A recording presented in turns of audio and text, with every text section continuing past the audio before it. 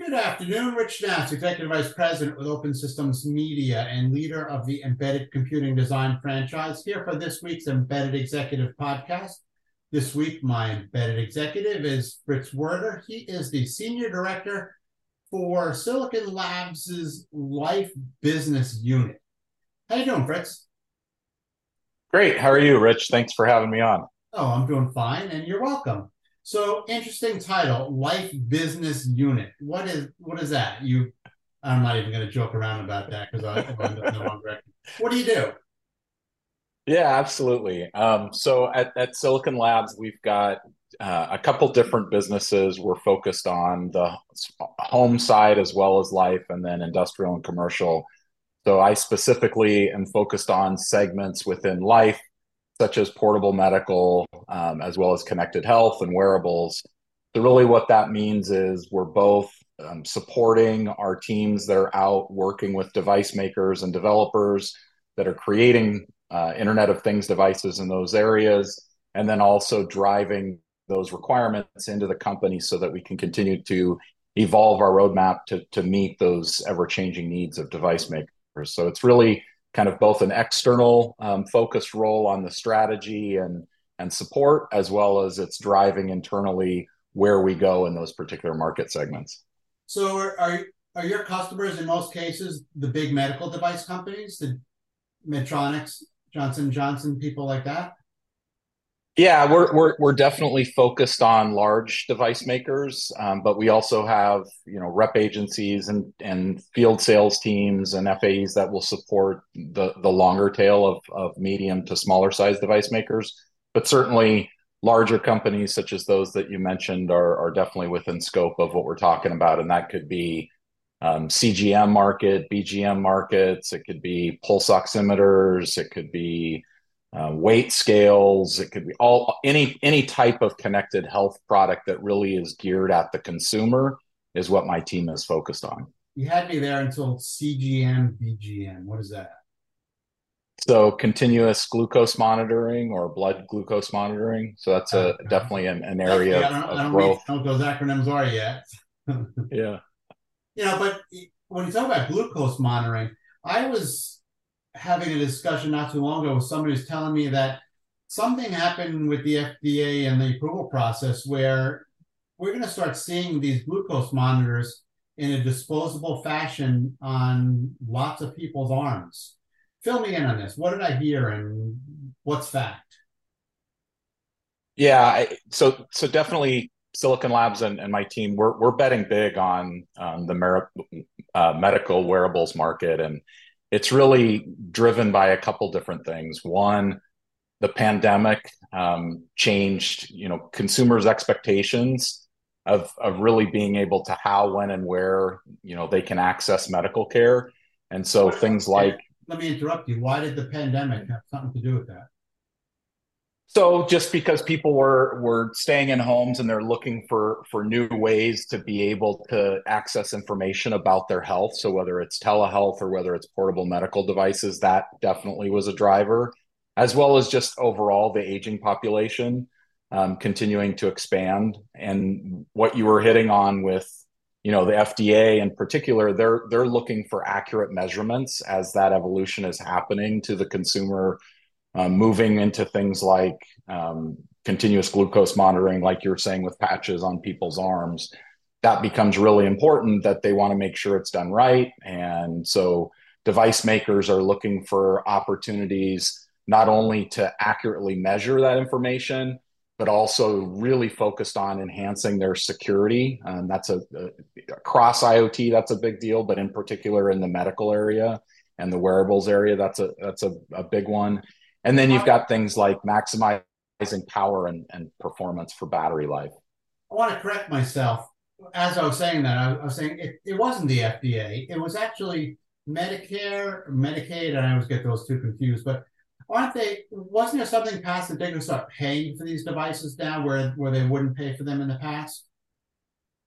There are definitely different models around the world. I'm not familiar specifically with what you're speaking about, but the FDA is definitely ensuring that portable medical devices are adhering to the latest requirements around data security and measurements and so forth. But in terms of Medicaid, I'm not Okay. certain about that. But aren't these disposable devices that we're referring to? Yeah, often they are disposable. They could have anywhere from 15 days up to 20 some days of life. So yes, they often are disposable devices. Not in every case, but a lot of them are, yes. But that's not you just wear it for 15 or 20 days and you're done. That's you wear it for 15 or 20 days, you throw it away and you put another one on, right?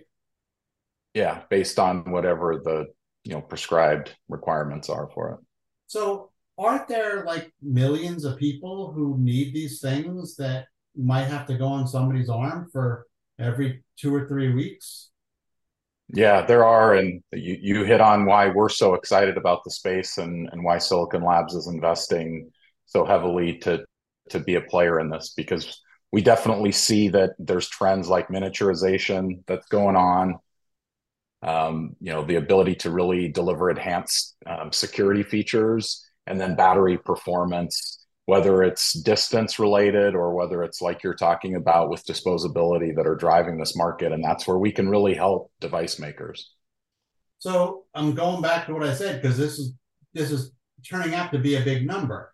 If I have to replace that thing, let's say 20 times a year, and there's a million people who have to do that. I'm not that good at math, but that's 20 million devices just for that one application.